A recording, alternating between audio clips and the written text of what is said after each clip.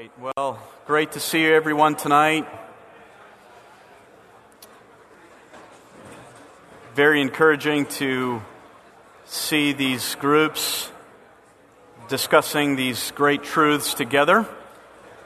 If you need a handout, there are several handouts being circulated through the aisles, just as our guys go up and down the aisles. If you see them with a stack of handouts, just put up your hand. We'll make sure you get one in your hands.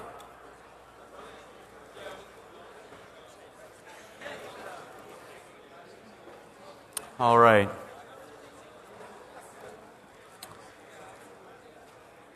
Okay, gentlemen, we are going to get started this evening. We'll get in our seats, and we are going to look to the Lord in a word of prayer as we continue our study here on the topic of the mind. With the topic tonight especially, we ask that the Lord will give us understanding of this very, very crucial doctrine. Let's pray. Father, as we gather together as men here this evening, we are so thankful for your abundant grace to us.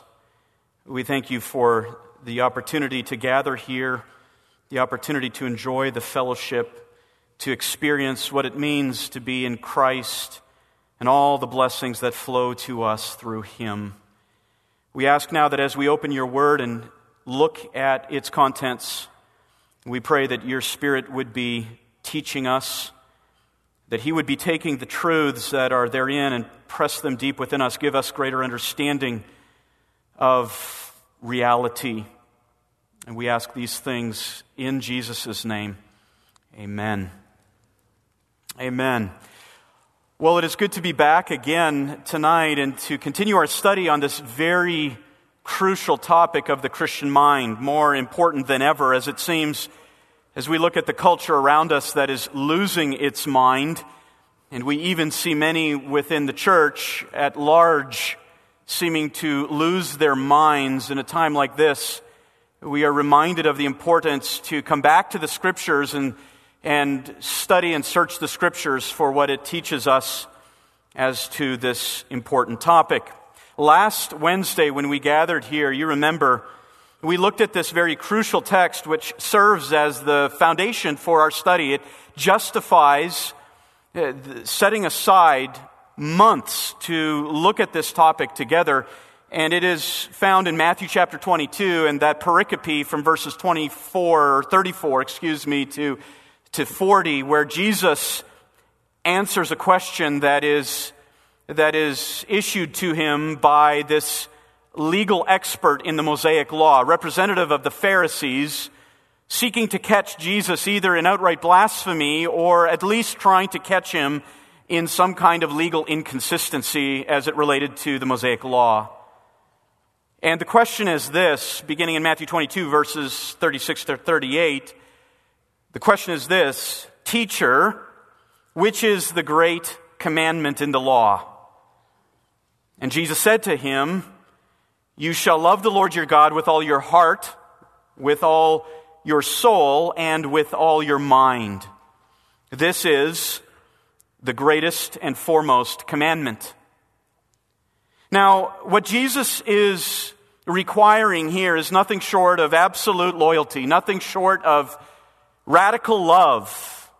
And it should be natural for us to love our Creator in this way, to recognize in Him the infinite beauty of His glory, the infinite beauty of His holiness, of His goodness, of His love, of His power, of His wisdom. It should be natural for us to respond to a command like this with wholehearted devotion. It should be natural. But the reality of it is that it isn't.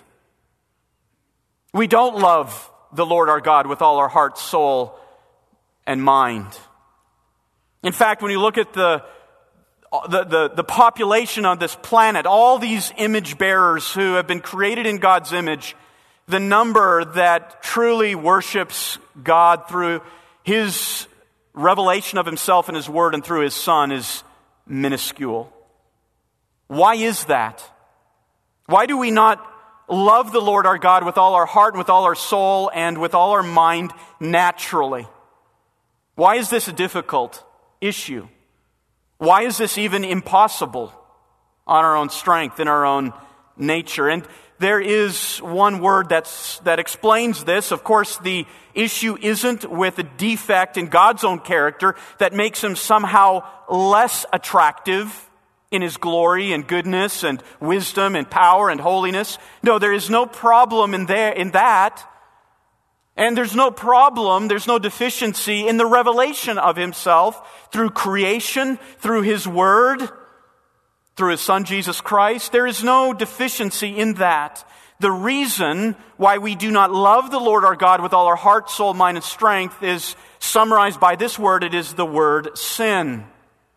You see, man's entire being, the natural man today, man's entire being, his material components, like his body, as well as his non-material components, his heart and mind and soul, all of those components, material and non-material, have been corrupted by sin. Sin's particular corruption of man's mind in particular is what we call the noetic effects of sin. The noetic effects of sin. I've mentioned already that the Greek word that is often translated as mind is the word nous. The Greek word nous. And it's from that Greek word nous that we get noetic. And so when we talk about the noetic effects of sin, we are talking about sin's devastation on the mind. What sin has done to man's mind. Now, this is a very important topic because even today you will have Christians who will decry the fact that not enough Christians are using their minds. They will decry the anti-intellectualism of so much of Christianity, which operates solely on the basis of feelings.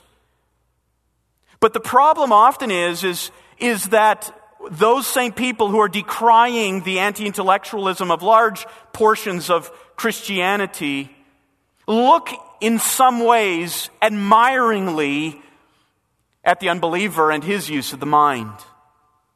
We cannot do that. Scripture does not let us do that. As we consider the need to love the Lord our God with all our heart, soul, mind, and strength, it isn't that we look to the unbeliever as the example of how to use our minds. Far from it. As we're going to see tonight, we must do the opposite.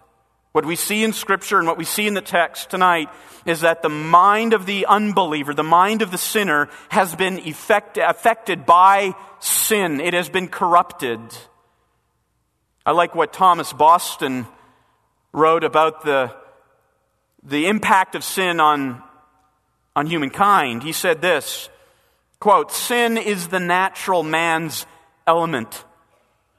He is as unwilling to part with it as fish are to come out of the water onto dry land. He is a captive, a prisoner, and a slave. But he loves his conqueror, his jailer, and his master. And because of that reality, it is impossible for the natural man to love God. It is impossible, and not only is the natural man incapable of loving God with his mind, with his heart, with his soul, he is also unable. And a great text to turn to that helps us understand this is Ephesians chapter 4, verses 17 to 19. And we're going to focus most of our time this evening on this text. Ephesians chapter 4, verses 17 to 19. Here is what the Apostle Paul writes under the superintendence of the Holy Spirit. He says this, "So this I say and affirm together with the Lord, that you walk no longer just as the Gentiles also walk, in the futility of their mind, being darkened in their understanding, excluded from the life of God because of the ignorance that is in them, because of the hardness of their heart. And they, having become callous, have given themselves over to sensuality for the practice of every kind of impurity with greediness. This text is one of the most direct and concise texts that detail for us the manner in which sin has affected man's mind. This is a key text, a classic text as it relates to the noetic effects of sin. And as we look at this text, we're going to organize our thoughts related to this topic around three crucial observations from this text. First of all, we're going to note sin's effect on man by creating what we'll call intellectual bankruptcy. Intellectual bankruptcy. We're going to see that in verse 17 and the first part of verse 18. Next, we're going to observe that the intellectual bankruptcy of man leads consequentially to spiritual animosity, a hostility, a separation. Because of sin's impact on the mind, because of how the sinful mind operates, there is a consequential animosity that is created between man and God, between the image bearer and the Creator. And then third, we'll notice in the final verse of this section, verse 19, a moral degeneracy. A moral degeneracy. And notice as we go through this, just even as we read it, you should note the logical progression that the Apostle Paul gives. It begins with sin's effect on the mind, an intellectual bankruptcy. It then leads to this hostility, this spiritual animosity and alienation, which in turn leads to moral degeneracy. And as we're going to see and conclude tonight, what we see in the sinner, the tangible behavior, the observable behavior, is not the ultimate problem. The ultimate problem is going to go all the way back to the intellectual bankruptcy and sin's effect on the mind. Now let's look at the first of these, man's intellectual bankruptcy, the sinner's intellectual bankruptcy. And this is what we read in the first verse and a half of this section, Ephesians chapter 4. Paul gives this command. He says that you no longer walk just as the Gentiles also walk, in the futility of their mind, being darkened in their understanding. Paul here refers to the Gentiles. He's addressing the church in Ephesus. Now understand this. According to ethnicity, most of those in the Ephesian church would have been by ethnicity Gentiles. But Paul uses the term Gentiles here in verse 17, not to refer to an ethnicity, but he uses it as a metaphor to speak of unbelievers. Those who have not been made alive. Go back to chapter 2. And you read in the first several verses of chapter 2, which is another key text to turn to, and we look at sin's effects. You have the first 3 verses of chapter 2 describing the lost plight, the dead plight of man, and then you have that great "but God" statement. But God made us alive. So who are the Gentiles? We can define them in this context of Ephesians 4 as those who have not been made alive. They're still in the deadness of their sins. And Paul says to these Ephesians, he says, you are not to walk as the unbelievers, as the sinners walk. And the word walk there, the verb, is an idiomatic expression. Paul loves to use it. It refers to a way of life. It refers to everyday behavior. It refers to a man's habits, how he lives his life day to day. This is not just an unusual event. This is common everyday experience. And so Paul is saying here, do not walk as they do. You have been saved. You have been made alive. Therefore, you cannot walk in the same manner, the same pattern as the unbeliever. And when Paul makes that command to the Ephesians, he then now launches out into this description of why it is so unthinkable that a believer would walk according to the way of the unbeliever. And this gives us this opportunity to diagnose the state of the unbeliever. And that's exactly what Paul does. The Apostle Paul here now will give us an authoritative diagnosis of the state of every unregenerate human being. So how does he do this? How does he describe the unregenerate man. Notice what Paul says. He says that they have their everyday experience, quote, in the futility of their mind, end quote. Now that phrase there is important because it describes for us the sphere in which the unbeliever walks. It describes the sphere in which he lives out his everyday life. He lives it out in this futility. Now, what is futility? The word there for futility refers to purposelessness. It refers to fruitlessness, emptiness, transitoriness, vanity. Now, it's not that the unbeliever will have no objectives in life. In fact, some unbelievers can have some pretty serious goals. We're not talking about temporal things. Paul is giving a transcendent diagnosis, a diagnosis in the courtroom of God.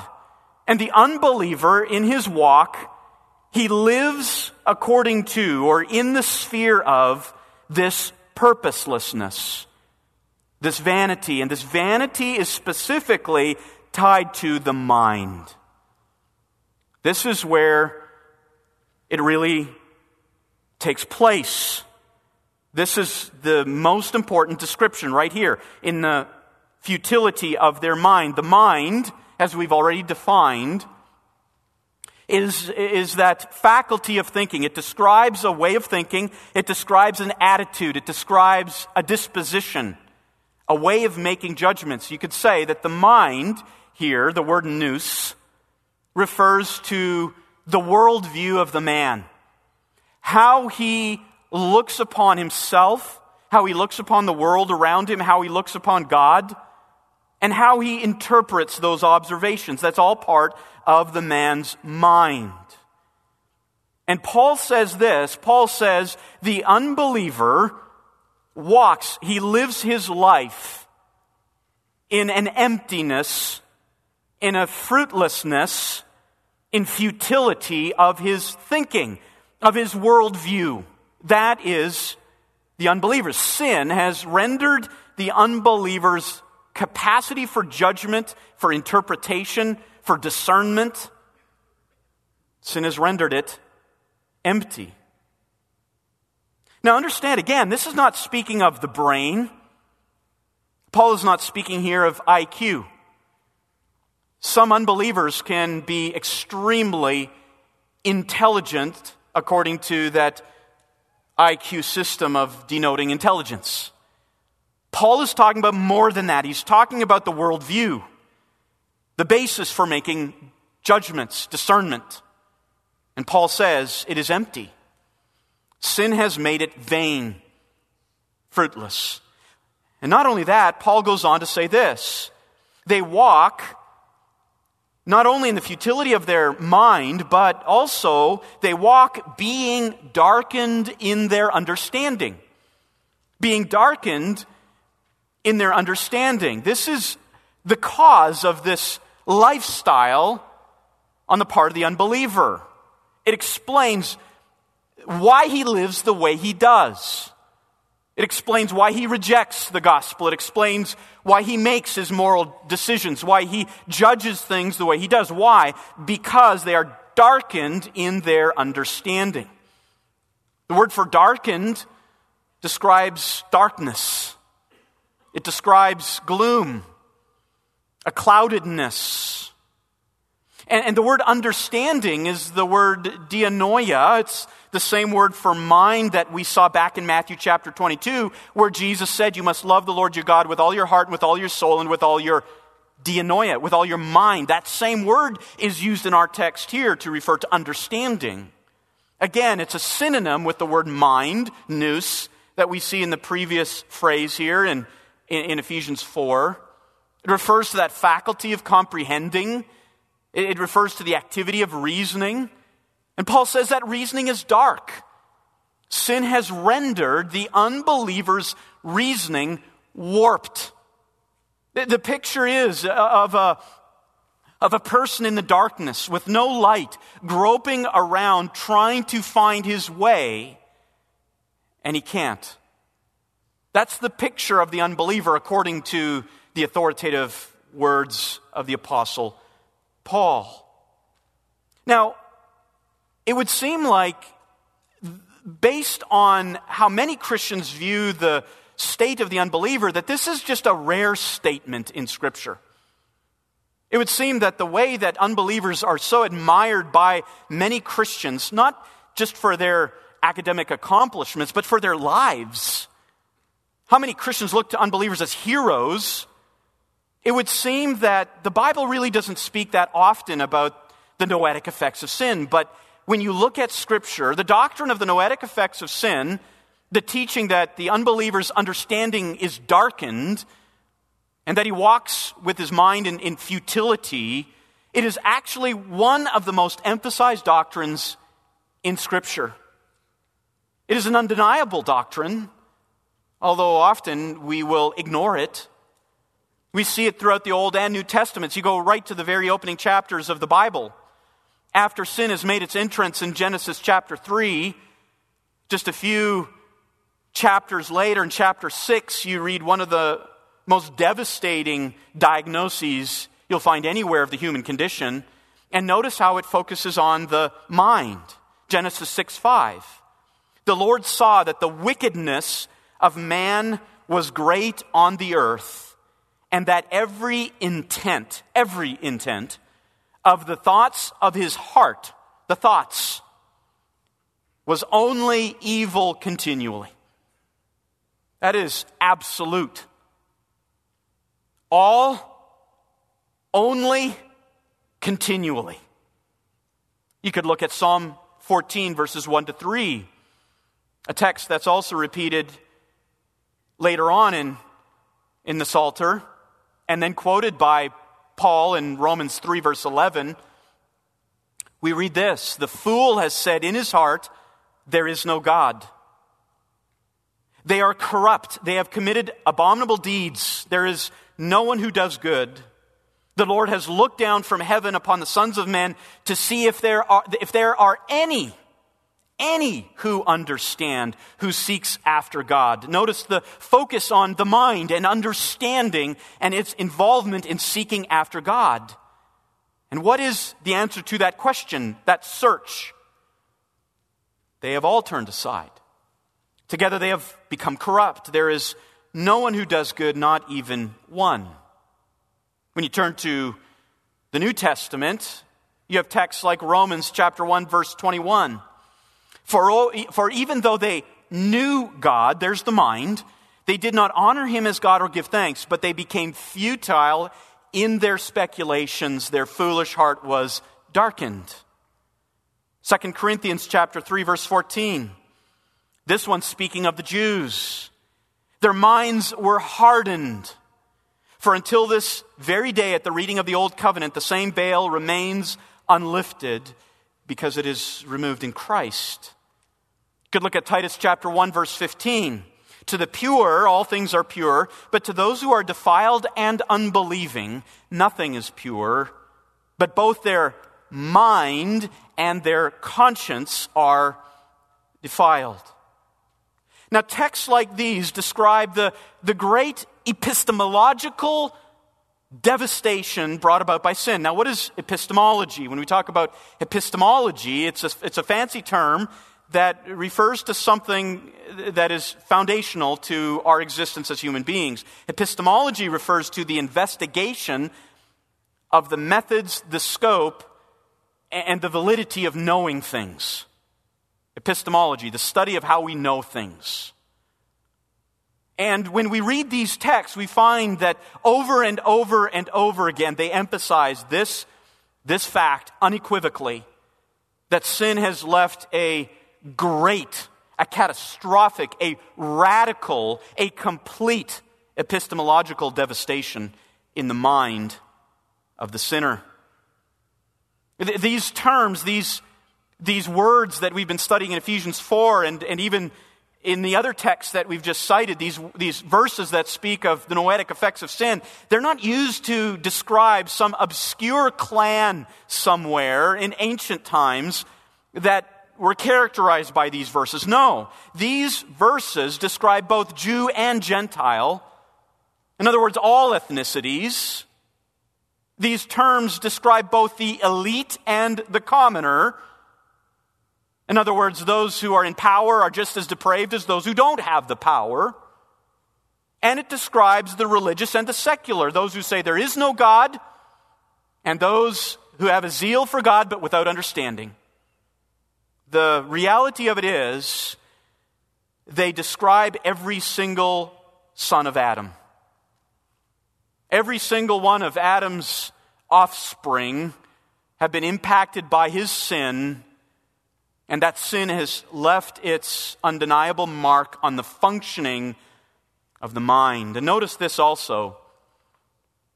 These descriptions describe not just the pollution of our senses, but the faculty of judgment itself. I'll refer to this a little bit later, but there are some brands within Christianity that will acknowledge the sin of Adam, and they will also acknowledge the impact of sin on the person, but will limit the impact of sin to the senses. That our problem is sensuality, but our minds are still okay. These texts make it very clear, no, our minds have been corrupted, not just our senses. This is the history of mankind. This paints the picture of all members of the human race. Now, in asserting this, we do not contend that every single sinner will think the worst thoughts all the time and that he will always act out the worst of thoughts. When we talk about the noetic effects of sin, we're not saying that there are no moral sinners. We're not saying that there are no sinners who can live respectable lives as it relates to the community at large. When we talk about the noetic effects of sin, we're not saying that every man therefore thinks all the very worst thoughts possible and automatically acts upon all those thoughts. That's not what we mean by the noetic effects of sin. Rather, I like how Herman Bavinck described it. He said it in these words, quote, "The teaching of Scripture is not that every human lives at all times in all possible actual sins and is in fact guilty of violating all of God's commandments. It only refers to the deepest inclination, the innermost disposition, the fundamental directedness of human nature, and confesses that it is not turned toward God, but away from Him." That's what we mean. And in fact, this is the nature of sin's impact on the mind. Sin has impacted us in the most secret of places, in the most unseen areas of our being. And so we can do a great job of covering that all up. In fact, this is how the deceitfulness of sin works. Sin can be of such deceitfulness and of such malicious purpose that it will take thoughts, make them evil, but then disguise them as good. So that when the person actually acts upon his thoughts, on the one hand it looks like he's doing some great work of charity. He's giving to the poor. He is helping someone in need. While at the same time, in the depth of his being, the thought is evil. He is doing that for his own pride. And he's doing that because he believes in his own goodness and refuses the testimony of Scripture that he's a sinner. That's how the noetic effects of sin work. They can disguise themselves very cleverly. And it's also important to note, too, that yes, the unbeliever can do great things in this world. He can build an amazing building. He can design a beautiful cathedral. He can paint an amazing portrait of nature on a canvas. He can find a cure for disease. He can perform open heart surgery. He can put together all the inner workings of the New York Stock Exchange. He can balance his checkbook. He can reassemble a car and make it work. But it's important to note that the closer the area of knowledge gets toward God himself, the more his suppression and distortion of truth intensifies. Think of it this way. Think of it as a graph. I want to picture this for you. Think of it as a graph. On the one hand, you have a scale that shows the intensity of sin's effects on the mind.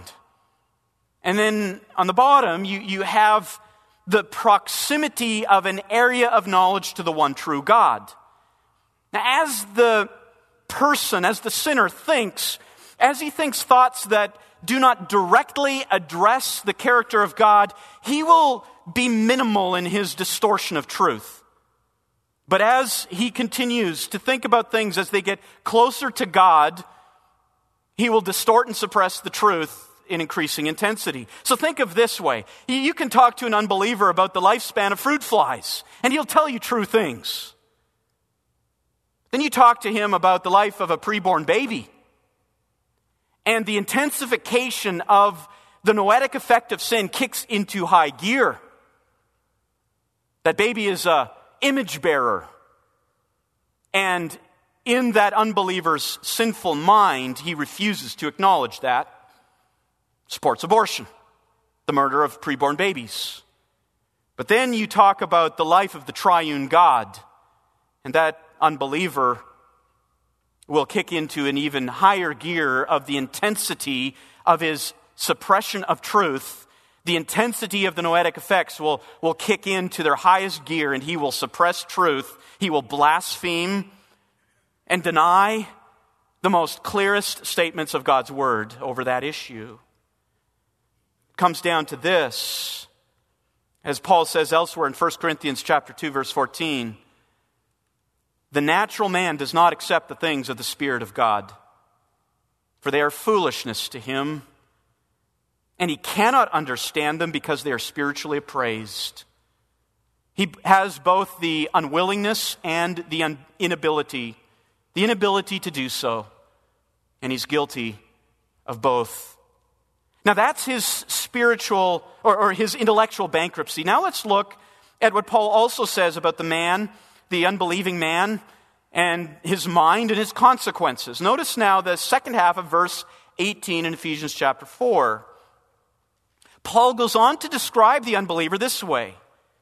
He is, because of his thinking, he is excluded from the life of God because of the ignorance that is in them, because of the hardness of their heart. Now, Paul says that the unbeliever is excluded, and that word for excluded has the idea of estrangement and alienation. It describes an ongoing state of hostilities, and this has all been perpetuated by the presence of sin and its effect on the thoughts. Man, in his natural state now, does not think God's thoughts after him, but thinks God's thoughts against God. He tries to take all that God has revealed in creation and even in the Bible and turn them against God. That is the unbeliever who rejects the gospel. As a result, he is estranged. He is alienated from the life of God. And that phrase, from the life of God, has the idea of from the life which comes from God. We know from Romans chapter 6, verse 23, that the wages of sin is what? Death. It is alienation. It is spiritual death because of his sinful thoughts. Not even because of his sinful deeds, but just because of his sinful thoughts, his corrupt thoughts. The man is dead. He's estranged. He's alienated. God is the source of life. We could look at Psalm 36, verse 9, where the psalmist says, "For in you is the fountain of life." And we as believers understand this. All of our life is connected to God. We only live because He gives us that life. And we talk about regeneration, wherein God gives us the gift of life. And it happens to be eternal in nature. But the unbeliever does not enjoy that. He has been cut off. The life cord has been severed. He has no connection to spiritual vitality, to the life which comes from God. You could even look at a text like John 1, verses 3 to 4. All things came into being through him, that is, the Word. And apart from him, nothing came into being that has come into being. In him was life, and that life was the light of men. Now the unbeliever, therefore, Paul says, has no true spiritual vitality. He can put on the front, he can put on the disguise that he is spiritual, he can look very religious, but in reality, we must understand what Paul says. The one who rejects the gospel is one who is cut off from the life of God. Now notice also what Paul says here. He introduces some reasons to this. First of all, he says that the unbeliever is cut off from the life of God because of the ignorance that is in him. Now when we look at that term ignorance, it is not a reference to something that someone was innocently unaware of. Paul is not speaking here that they just don't have some information. If they did, it would all be better. That's not what he's saying when he uses the term ignorance. The ignorance here is a culpable ignorance. The ignorance here is a willful ignorance, a willful refusal to accept or to learn the truth. For example, in Romans chapter 1, verses 19 to 21, we read that God has made himself known. His revelation of himself in creation is evident. There is no one who has not seen this. And yet what does man do? He claims ignorance. He suppresses that truth. He pretends it doesn't exist. He denies that it exists. And he claims ignorance. But this is depraved indifference. This is willful refusal. But not only that, Paul says, the unbeliever is excluded from the life of God because of that ignorance, that refusal to learn the truth, but also because of the hardness of their heart. Now, I've said before that the mind is linked and intertwined with the heart. The heart is mission control center where the mind functions. And now Paul explains that mission control center where the mind is active, it is calloused. It is calloused. Hardness there refers to a state of impenetrability. Nothing gets through. No matter how sincere, no matter how effortful, nothing gets through. It's like cement. It's like the calcium that binds bones together. It's like the mortar that you use to put bricks together in a wall. It is impenetrable, and that describes mission control center. And so the scriptures trace the alienation of the unbeliever to this reality and says, you know what, it arises from the thoughts. Those thoughts then lead to estrangement, a position of alienation. Our thoughts are biased, our thoughts are anti-God thoughts, and therefore we are alienated. Romans chapter 8, verses 5 to 8 explains this using a little bit different terminology, but the same concept.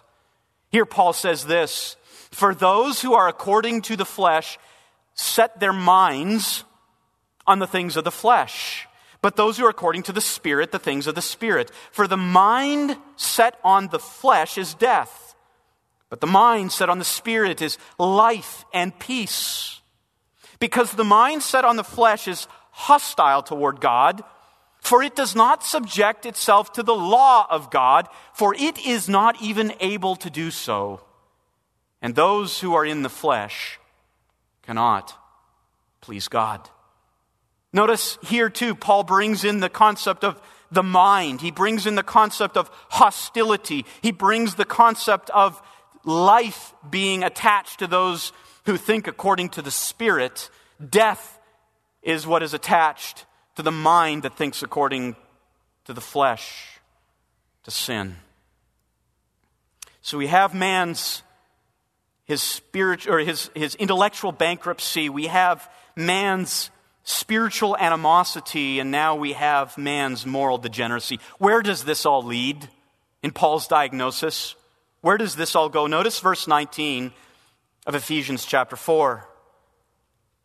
"And they, having become callous, have given themselves over to sensuality for the practice of every kind of impurity with greediness. Here Paul summarizes the end result. He moves, first of all, from that intellectual bankruptcy in verses 17 to 18, and then he refers to the resulting alienation in the second half of verse 18, and now he speaks of the outcome. Now he speaks of the manifestation of all of this as all these evil thoughts and this alienation come to full term. What does it look like? What does it look like in real life? And Paul describes it. He says they become callous. They become callous. That means they've ceased to be able to feel pain. They have no operational sensitivities. It speaks of a moral apathy. They just don't care. The unbeliever cannot even recognize the damage his thinking, his sinful thinking, is having on his own life. He is past that point. He has lost sensitivity. He's like the stereotypical drug addict. He always thinks the next evil thought, which will give birth to the next evil deed, will finally give him what he's looking for, and it'll make all things better. And he just keeps coming back after each failed attempt. He's callous to how it's killing him. Paul continues, he says this, they have become callous, having given themselves over to sensuality.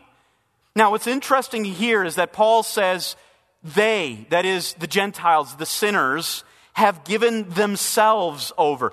It speaks of self-abandonment. Now, we're familiar with this phraseology because back in Romans chapter 1, specifically in verses 24, 26, and 28, Paul speaks of how God gives the unbeliever over to their sensuality. You can look at those texts on your own. You could see that in response to the suppression of the truth in their thinking, God gives them over to these moral behaviors. Here, however, the same writer, Paul, says that the sinner himself is the one who gives himself over. So what we see here, by looking at those two texts, is how God's punishment works hand in glove with the sinner's will. You see, as God gives the sinner over to the consequences of his evil thinking, it is exactly what the sinner wants. As sinners experience the consequences of their moral actions, they may regret some aspects of it, but it is exactly what they wanted. It is not that God gave them over to sensuality, though they themselves were trying to think somehow differently. No, Paul says in reality, hand in glove, the believer abandons himself and God abandons the unbeliever. And as a result, their deeds are manifested. Their deeds are manifested, and God gives the sinner over to that which the sinner himself wants. His evil thoughts come to full term in this array of sinful behaviors, and Paul lists them there. The word sensuality refers to that which is not acceptable. Elsewhere where Paul uses the term, it always refers to sexual immorality, but it seems here Paul is just referring to that which is given to the flesh, whatever that may be. And then he qualifies that by saying every kind of impurity with greediness. The word for impurity, yes, that word is sexual in nature, and the word greediness, of course, has to do with the pursuit of pleasure in other areas. This is the end result. As evil thoughts conceive, this is what happens, and this is what explains our culture today. God is giving them over to the citizens of this culture. God is giving them over to exactly what they want. And the outcome is devastating. Now, how do we respond to all of this? Let me give you, as we close, five responses that are forced upon us by this doctrine of the noetic effects of sin. 5 responses, and I'm sure you could add more, but let me close with these 5. Number 1, Remember that the sinner is never intellectually neutral. Any sinner that you talk with, any unbeliever, regardless of whether they are morally respectable persons in the community, whether they are really religious, or whether they are an atheist, living in the most horrible kinds of sin, there is no neutrality among unbelievers. They are not intellectually neutral. They are always operating as a result of the effects of sin. John MacArthur and Richard Mayhew describe it this way: man's spiritual state is not one of relative neutrality, in which he is able to accept or reject God and his gospel. He is an active hater of God who cannot accept spiritual truth. You need to remember that. And this is the divine diagnosis, as we've seen in Ephesians 4. Any time that you interact with an unbeliever, one who has not been made alive by the Spirit of God, one who does not believe in the gospel of Jesus Christ, who does not confess him as Lord and believe that God raised him from the dead, anytime you're talking with such a person, remember, there's no neutrality. None. There's no innocence of thinking. None. Always moral bias and intellectual bankruptcy. And so we have to get rid of this idea that the unbeliever is like water and oil. There's this thinking going around that you can kind of compare the unbeliever to this glass that is filled with water and then oil, and the oil represents sin's corruption. The water represents what is good and wholesome in a man. And they're distinct. And a lot of Christians view the unbeliever this way. But the Bible says no. Sin's pollution has affected man completely. All aspects, including his mind. Number 2, recognize that even the sinner is a theologian. Even the sinner is a theologian. All men have a sense of God. Romans 1 makes that very clear. Calvin called it the sensus divinitatis. A sense of God. Every man has a sense of God. Every man thinks thoughts about the one true God. It is just that those thoughts are corrupted. Every man is a theologian. As I said, you could look at it in Romans 1, verses 18 to 23. It's very clear that God has made himself known, and the unbeliever suppresses that truth and refuses to give honor to his Creator. All men know God. They entertain thoughts about God, but they're hateful. They construe God wrongly in their thinking. Every man is a theologian, and so no sinner that you come across ever needs to be introduced to the concept of God. No sinner needs to be convinced that he exists. No, he does. He exists. He is known. The sinner needs to be confronted in what he does with that knowledge. Number 3, resist looking to sinners to solve life's most basic problems. Yes, as I said, sinners can manufacture amazing things. They can build skyscrapers and put men on the moon. They can cure diseases and perform open heart surgery.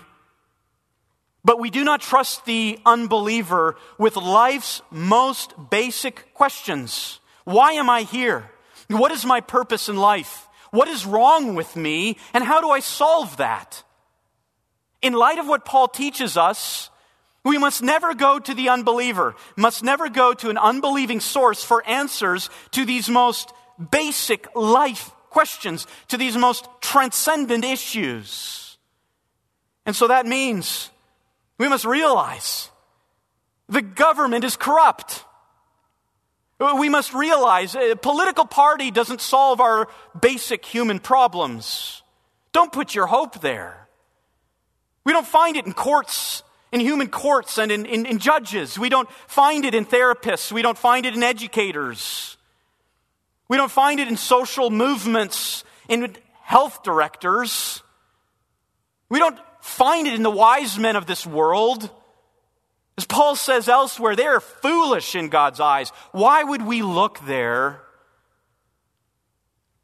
And of course, it's easy to do that. It's easy to look to those who seem esteemed in culture to provide us with answers to these most basic questions. We must remember, sin has affected the unbeliever's mind. He will not give you the truth. Just today, I was reminded about the impact of sin on the mind as it relates to the current director of the National Institutes of Health. His name is Francis Collins. He is a professing evangelical, and he's looked up to by many within the evangelical world as this great paragon of intellectual life, especially claiming to be an evangelical at the same time. And this is a quote from Francis Collins, and it shows us the corruption of sin at this level. He wrote this back in June. Dear NIH family, National Institutes of Health. Each June, the National Institutes of Health joins the rest of the country in celebrating Pride Month and recognizing the struggles, stories, and victories of those who are lesbian, gay, bisexual, transgender, queer, intersex, and others under the sexual and gender minority, SGM, umbrella. I applaud the courage and resilience it takes for individuals to live openly and authentically, particularly considering the systemic challenges, discrimination, and even violence that those and other underrepresented groups face all too often. As a white, cisgender, and heterosexual man, I have not had the same experiences, but I am committed to listening, respecting, and supporting those individuals as an ally and advocate. I know that developing allyship is critical as we continue to make NIH and the world a more inclusive place for all. This is the effects of sin on the mind. Number 4, realize sensuality isn't the sinner's primary dilemma. Sensuality is the outworking of something that is much more ominous, something that is much more severe. We cannot just focus our efforts. In fact, we must not just focus our efforts on behavior modification. That is not what the gospel is about. It's not our mission in this world to try and modify the external outworking of someone's thoughts. That's like trying to drain the ocean with a thimble at a time. Pointless. Our focus isn't the external sensuality. Our focus is the internal thinking, the thoughts. Albert Mohler describes this well as he contrasts the difference of understanding the noetic effects of sin between the Protestant reformers and the Roman Catholic Church. And he writes this. This is one of the many points of contrast between the Reformers and the Roman Catholic Church, which believes in original sin and its multiple effects of the fall, but does not believe that our reason was in any way fatally impaired by the fall. Instead, the Roman Catholic Church teaches that the main effect of the fall was upon our senses. Therefore, for Roman Catholics, sensuality is the characteristic in which most persons see themselves as sinners. The Reformers believed, in contrast, that the Bible speaks clearly to the fact that there is an intellectual fall, end quote. You see, here's the thing. As we interact with people of this world, indeed, we are to call them to repentance for behaviors, but our ultimate challenge to them in repentance has to do with the mind. Metanoia, a change of mind. And so these other manifestations are not important to us. We must get to the mind. We must address the gospel to the mind. What is most needed by that unbeliever is to have a spiritual transformation in his innermost being, in his worldview. And that, in turn, will lead to a modification of his behavior. Finally, number 5, Rejoice that God's gift of salvation restores the mind. We're going to talk about this next Wednesday, but we'll end with this. We sang that hymn earlier this evening, O Great God. Let me read stanza 2 because it explains what we're talking about here and the need for transformation at the level of the thinking. I was blinded by my sin, had no ears to hear your voice, did not know your love within, had no taste for heaven's joys. Then your Spirit gave me life, opened up your word to me. Through the gospel of your Son, gave me endless hope and peace. Turn back to Ephesians 4 as we close. Paul is going to summarize what I just read from that hymn in one simple statement. After he has described the noetic effects of sin in verses 17 to 19, as he reminds the converted, regenerated Ephesian church that they were not to live this way because this is how the unbeliever is, he then makes this statement in verse 20. But you did not learn Christ in this way. You did not learn Christ. That statement summarizes what we read in stanza 2 of that hymn, O Great God. It summarizes what Paul talked about in Ephesians chapter 2, verse 4 and 5. But God, when we were dead in our trespasses and sins, when we were dead in our thinking, God made us alive. He restored the capacity of the mind, and all of a sudden, in that glorious moment, the mind worked, and we saw in Christ the infinite beauty of God. And for the first time, we loved our Creator. That is what we need. That is what our culture needs. That is what your next door neighbor needs. Take this gospel to them. Let's pray.